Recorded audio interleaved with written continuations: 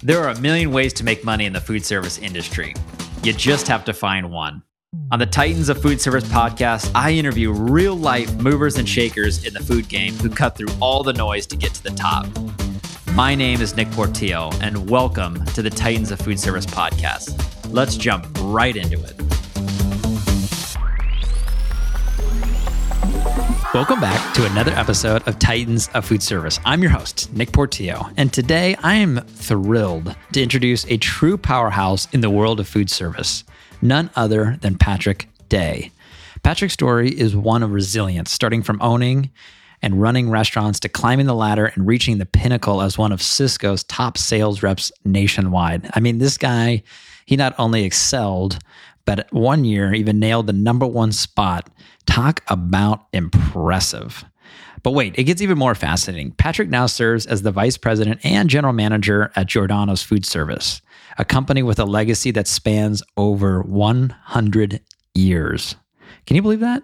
He manages a team of around 290 talented individuals driving the ship in an industry that's constantly evolving.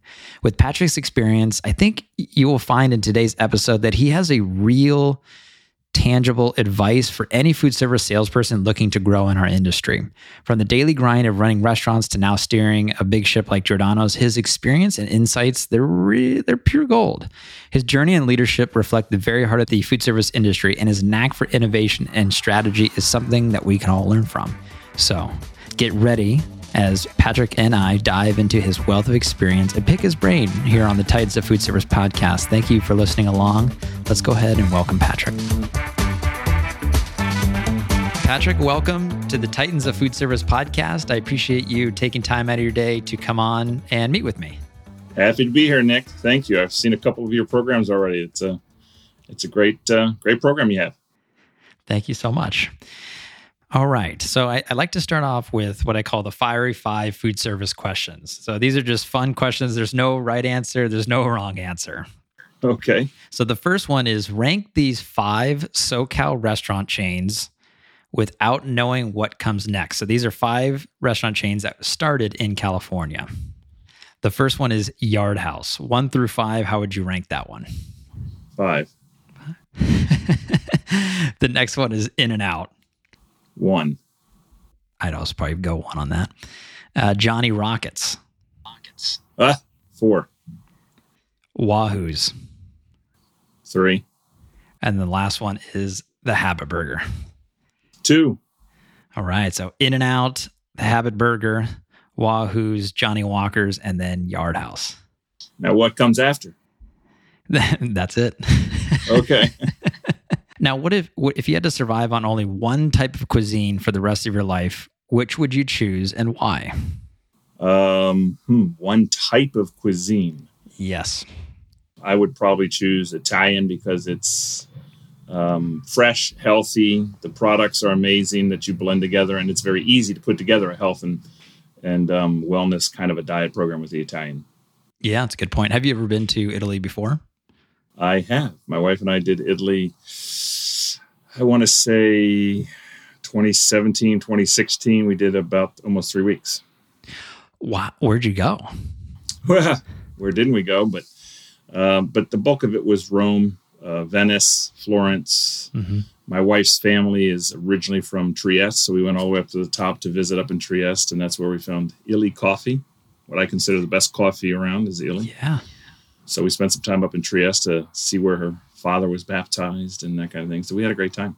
Oh, that's amazing. I've seen Illy at a few places, especially throughout LA. I think in Beverly Hills, I've seen it once. I think they have a pretty good footprint here. Yeah. It's very good. Illy is a great coffee, great cappuccino. It's just a really great product. Totally. So it was founded in Trieste, yeah. Trieste. Yeah. Interestingly enough, we did not know that. And we were walking the square, and we had gone to the church to see where her father was baptized. And as we're coming down, I'm like, I need a cappuccino somewhere. And off to the left in a little side alleyway was their school, where they train all the baristas and do all their roasting. And it was pretty amazing. If you look at the can on the back, it'll say Trieste. Okay, good to know. I didn't know that. Yeah. Yeah. I just recently went with my wife to Italy, and we were there for about 10 days. And, the Italian cuisine, it can be carb heavy, but I feel like everything we ate there, it's just kind of clean ingredients. And my body just felt a lot better after eating that as opposed to, many of the things that I eat here in the US. It's just cleaner overall. It really is. And I think that's part of the problem. I think a lot of people think, like you just mentioned, it's carb heavy, right? Because they're thinking pasta and they're thinking pizza. But the way Italians do it in Italy is it's sort of an accoutrement that goes along with it, right? And so the carb is not that big, massive plate of spaghetti and meatballs. It's the dish that goes with it, and it's light, and it's just different. But aside from that, the seafood and the center of the plate, the meat and the veal, is just tremendous. Yeah, it really is. It really is. Now, if you could think back on your career, what's one of the funniest or most memorable sales mishaps or bloopers that you've witnessed or experienced? A sales mishap or bloopers? I remember years ago, when I first got into the business, I think it was my first year or two, I drove down to San Diego and I was visiting the Hard Rock Cafe, and I was showing a canned tuna product. And I remember I put on my gloves to do a cutting with the chef, and I had a little hand can opener, started opening it up, and I cut my thumb, and blood went all into the tuna. And I remember looking at the chef and going, I'm probably not getting the sale today. And she's like, no, not today. I was like, okay, I'll come back. Yeah. I can't think of one off the top of my head. I just, as we talk, it might come back to me, but I can't think of something right now that's a blooper or mishap. For sure. What about any food trends that you see here in Southern Cal? Any ones that you like? I do. I think I do believe wholeheartedly that the sustainability and organic is here to stay, and it's growing. I think it grew pretty dramatically in the last 3 to 5 years, and it's tailing off a little bit. And I think it might. I hate to say it's not coming down, right? I mean, I think it was hitting some serious heights. Plant-based was hitting some serious heights, and I just think it's no longer driving up at that exponential rate, but I think it's leveling off. But that said, every restaurant I go into, and I go into eat, my wife and I eat out 4 or 5 times a week, is putting something on that's heart healthy, that's conscious, that's plant-based in some way, shape, or form. It could be something that's sold to them as plant-based, patty or Beyond Burger or whatever that may be. Or it could be their own. I was just in a restaurant yesterday that had a beautiful cauliflower steak, right? I mean, somebody's doing something everywhere, and I think that's only going to grow and grow just because society is headed that way in general. Yeah, I agree. It's funny, the manufacturers that I represent, they always view California as more progressive when it comes to food trends. We grasp things like sustainability, organic, plant-based, a lot of times before other parts of the country do. That's a fact. To the good and to the detriment. It go both ways. Exactly. When it comes to, so this is a question I get all the time, is around hiring sales professionals. Would you rather hire someone who has zero experience in food service sales and train them yourself, or have your team train them, or hire someone with multiple decades of food service sales experience, but pay more for that individual? I personally take the center of the road. We look for sales folks that have a little bit of both. I don't like just one or the other. I think they're both difficult. I truly do. You hire somebody with no sales experience with great food background, they can go talk to talk and have that conversation with the chef, but then they don't quite know how to put all the numbers together and do it right. You have somebody who's been in sales for a long time, but can't talk to talk. Even though they've been in sales, they think they know how it works and what they should do and shouldn't do. Having been a chef for as long as I was a chef and a restaurant owner, having somebody come into me, I can tell right away whether they had a background in cooking, whether they didn't, or they were just trying to sell me something because they were trying to hit a goal for their week. I mean, so there's a big difference. I prefer to err on the side of training them as I go, but prefer a little bit middle of the road. Yeah, that makes sense. Are there characteristics that you look for in somebody to do food service sales? In my experience hiring people, it is a sales position, but it's not easy, going out and going restaurant to restaurant, talking to chefs. They're very much, they're artists in their own way, and dealing with all the different personalities, getting, figuring out logistics. So what are maybe some characteristics that you look for in somebody? I'm looking for somebody who again, has some kind of an understanding as to how chefs talk. I call it chef speak. I mean, I did it. It's chef speak. And chefs can. They can cut through it and sense if you know what you're talking about or don't know what you're talking about. When it comes to the food, they may not be able to understand and have a conversation when it comes to the bar supplies or the equipment, but when it comes to the food, they can cut through and they can tell whether this guy's giving me a pile of what and not. So somebody that can easily talk and can share information without feeling uncomfortable about sharing information. I also recognize you want to look for somebody. I want to look for somebody who's willing to admit they made a mistake, admit they may not know, but then also at the same time, if they don't know, they know where to get the answer or how to get the answer. I don't want somebody to come in and say, "Hey, chef, don't know what you're talking about. I'll get back here," or drop the sale, as opposed to, "Hey, chef, don't know when we're going to get that, but I'll find out this afternoon. I'll get it back to you." So they know how to get that answer and not feel uncomfortable doing that. And then you're always looking for somebody who can, there's that phrase out there. I don't know who said it, but it's a great phrase. It says, listening to learn as opposed to listening to respond. There's a big difference. I'm looking for people that listen to learn from folks. And you can tell when you're talking to somebody, if they're jumping right back or they're giving you a quick answer, they're listening to respond as opposed to listening to learn and understand. So there's a big difference. Yeah, that makes sense. I think that goes... It's very important in food service to have that, food service sales, to be able to hear your customer and understand what they're looking for and become a resource or an asset to them. Because when you can do that, you become more important to them. Maybe they give you some more business. Maybe your business with them lasts longer. So there's all very important things. Well, there's a phrase out there. It's consultative selling. I mean, the concept is to be a consultant and to hopefully grow and understand the relationship that you have with the customer so that you're their partner. You're dedicated to their business, and work from the premise that if you grow their business, you yourself will grow, as opposed to trying to grow you first, then them. It doesn't work. Mm-hmm. Now, you were in the restaurant business prior to getting into the distribution business. Is that correct? That's correct. It was for a long time. And you owned your own restaurant. I owned a couple of them. I was partners in a couple of different restaurants, a couple in San Diego and then in Arizona. I moved over to Arizona for a couple of years and opened up 2 restaurants. Had one for a year and a half, but I had the other one for 22 years. I was partners with 22 years in the steakhouse in Arizona. And then in San Diego, I opened up my own restaurant with my dad and my good friends over in the PV area. Had it there for about a year and a half, and then I was partners for a short period of time before I left in the Jake's down in Chula Vista that used to be there back in the day. Oh, wow. Did you like the restaurant business? Oof. Love the restaurant business. I mean, yeah. I mean, I got into it as, like I said, I got into it as a chef, went to culinary school and came out and fell in love with it. I went to college.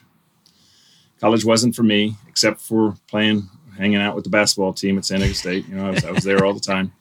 And, there's a thing about college, right? If you don't go to class, they tend to let you go. That's true, yes. Which they want you to go to class for some reason. I haven't quite figured that out. But I always had an excuse. And I was always over on the other side of campus playing with the basketball team and hanging out. And I ended up actually getting let go. They kicked me out of school. And it was a little bit hard for me because at the time, my father was president of San Diego State. Oh, wow. He didn't know. He was told by his dean. I didn't tell my dad. And he was told by his dean of students a couple of months after I had been told I couldn't go to school there anymore because I wasn't attending class. And he came to me and gave me some great fatherly advice and said, listen, I don't care where you go to school. Just go and find what you love to do and do it. And I went to culinary class at Grossmont Community College, took a couple of them, fell in love with it, and ended up going to culinary school in Vermont and got into the restaurant business from there. Wow. One point of difficulty turned into opportunity, it seems like. Yeah, it turned into a great opportunity. And then, I chefed, around. I was in San Francisco for a while and worked at the Hotel Del and Bon Appetit Catering, largest catering company in California. And then, got to work with TS Restaurants, Jake's, Chemo's in Hawaii, Duke's, and the rest of them. And had an opportunity to move to Arizona, Prescott, Arizona. And partners and I opened up or took over the Palace in Prescott, Arizona. It's on Whiskey Road. It's the oldest bar west of the Mississippi. And we turned it back into its original steakhouse and had that for 22 years. So I had a great time. And then came back to San Diego, opened a restaurant in PB, and lost about everything. And recognized I needed a little time away. And I took some time off. And I actually worked with my wife for a year. She's in escrow, was in escrow at the time. And I worked in escrow just to go find myself. And Cisco Foods came calling. Friends of mine were vice president and managers there and said, come work for us. And I was like, I'm not in sales. I'm not a sales guy. And my very good friend, still good friend today, he was the former vice president of sales, said to me, Patrick, if you don't recognize that a chef is in sales by selling your specials and talking to your customers and coming out and visiting and greeting them, then you're crazy. I said, you know what? It kind of makes a little sense. And so I said, I'll tell you what, I'll give you a year. If I like it after a year, I'll stay. If I don't, I'm going to leave. And he said, great, not a problem.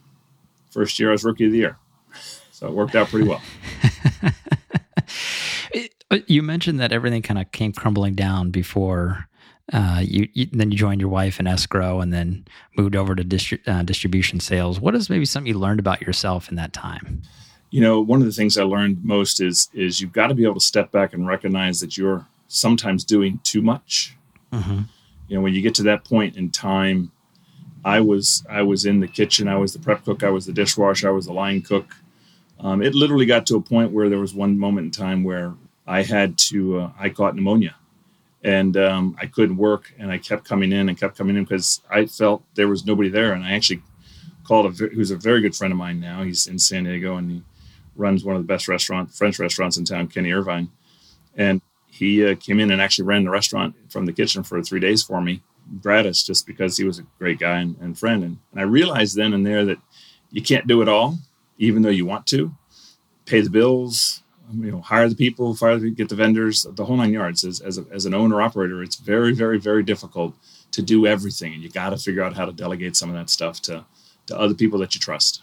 My uncle, he's purchased a meat market a couple of years ago. And I see that, as he's evolved as an entrepreneur, he worked for a protein redistributor for many, many years and can sell anything. I mean, the man is an incredible sales professional. Now, running your own business, completely different story. And he had a lot of that kind of doing everything from cutting the meat to the customer service to the cashier. And he found himself at the end of the day, very tired of many, many days working.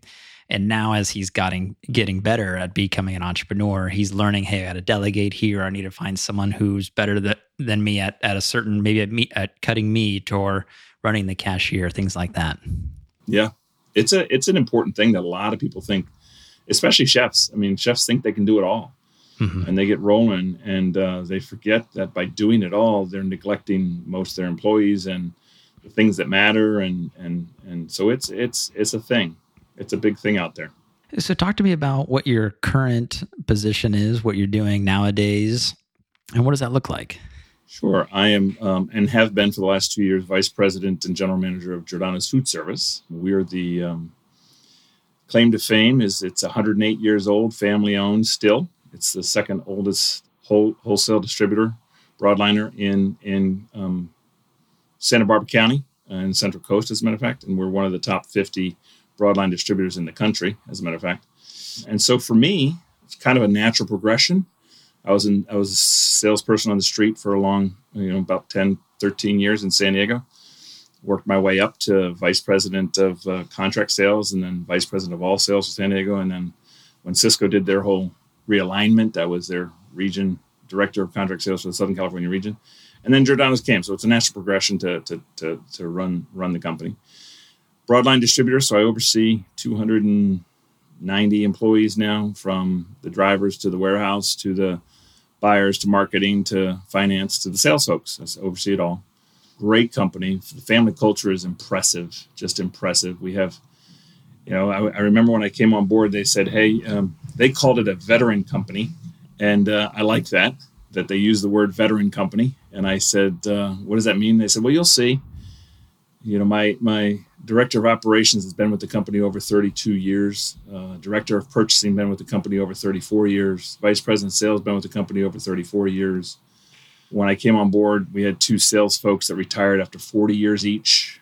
So people don't retire when they come here, and it's because of the inclusive culture that they take care of their employees and their vendors and their suppliers really, really well. I mean, so I oversee the whole shebang, and it's been a great thing for me. I really enjoy it.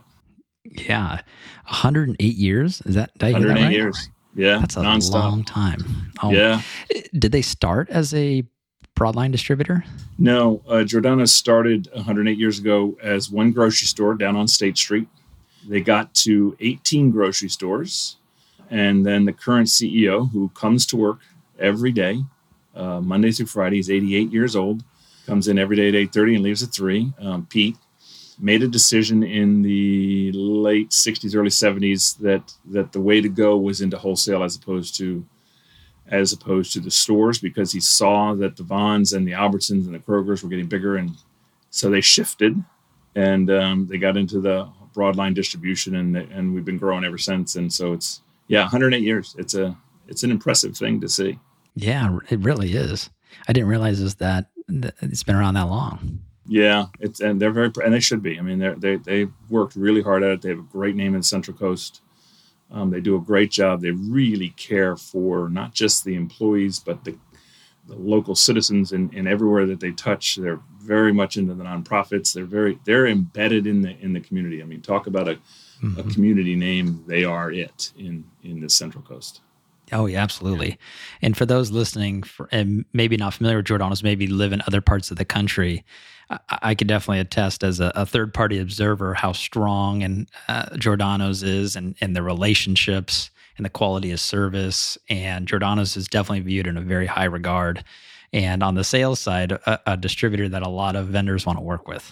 And I appreciate that. It really is. I mean, we're actually at that time of year where our teams actually sits down, and I don't think a lot of distributors do this anymore, but they actually sit down and have business reviews with all of our preferred vendors and talk to them and how'd the year go? And we go back and forth and discuss it either Zoom or face-to-face. I mean, it used to be always face-to-face, right, until pandemic came, but really want to know what we're doing well and what we're doing wrong and how we can grow in the partnership. And it's an important thing for them to, it covers everything, right? And a lot of the big ones, the Cisco's and the US Foods and the PFGs, they do that at a different level, and they don't do it down to the OPCO level anymore. And I think it's important. I think the relationships are as vital to our vendors and suppliers as they are to our customers, as they are to our employees.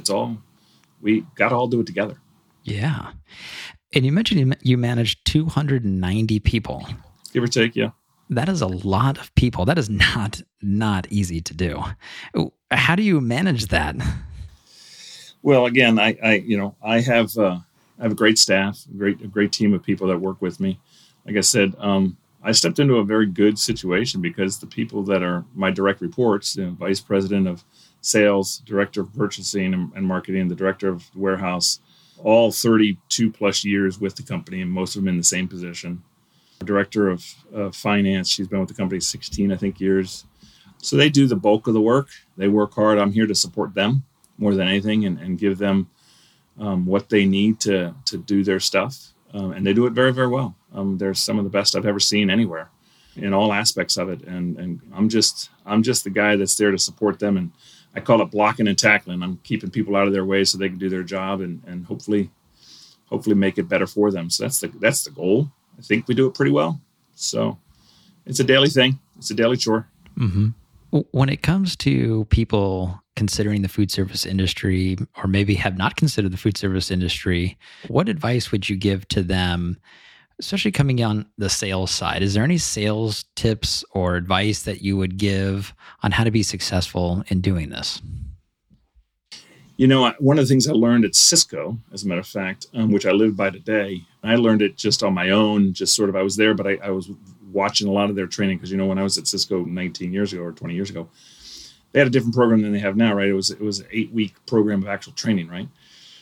And I remember another broker who's still a good friend of mine, Angel Zapata, said back in the day. He said to me, learn how things work before you try to sell. And I never forget that. And whenever we hire a new person in our sales division, I always say the same thing. Spend the first 3 to 6 months learning how we actually work physically. And I mean that literally.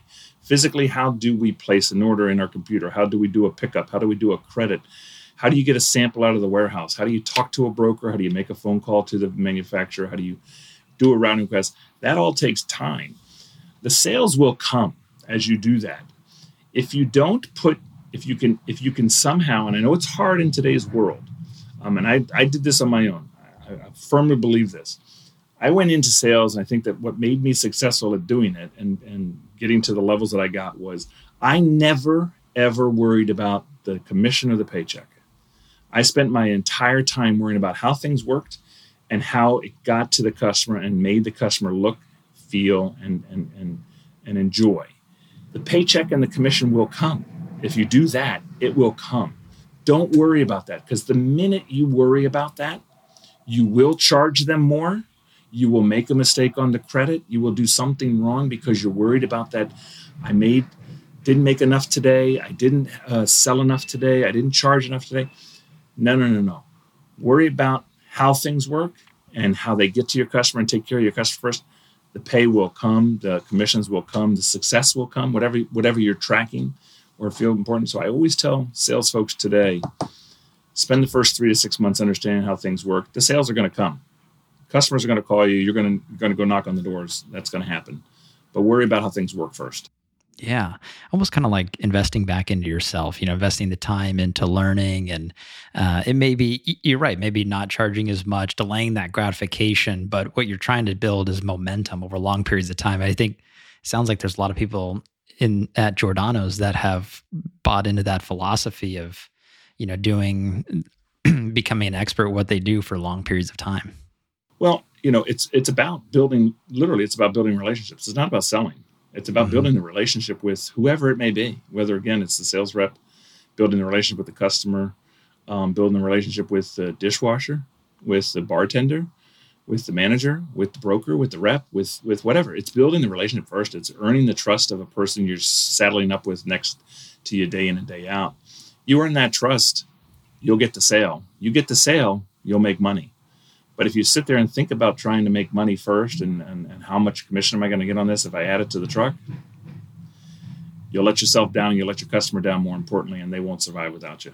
Yeah. When you look back on your career, is there a moment that comes to mind that you're proud of, or something that sticks out that was very memorable to you? Yeah, I mean, I'm proudest, and it was never a big fanfare. It wasn't anything like it, but there was a moment in time when I was in the president's office at Cisco, and he made the comment that offhand, it was just an offhand comment that I had put in a year that was the top salesperson in the country at the time. And, I had only set my goal to grow as much as I could at Cisco San Diego, and I grew and I grew and I grew. So I was very proud of the fact that, one, that it wasn't a big thing, right? It was just another one of those things that I clicked off, right? I'd worked year in and year out and got better and got better and got better and got better with the support of just a huge group of individuals around me, from the buyers to the support staff inside, the will call folks. I mean, they all helped. The transportation, they all helped. And it's not like it was a goal I set that I wanted to be the guy. But then when I heard that, I was like, you know what? That's pretty cool. Yeah. I think Cisco's got thousands of employees. It was a moment in time. That was sure. Wow. Well, that's incredible. Well, Patrick, thank you so much for coming on the podcast and sharing your story. And I took a lot away from today. I loved your tips and advice and how you got into the industry. So thank you for sharing. Absolutely, Nick. I'm happy that you reached out, and it was great chatting with you. And if there's anything I can ever do for you, just don't hesitate to reach out. Sounds good. Thank you, Patrick. All right. Thanks.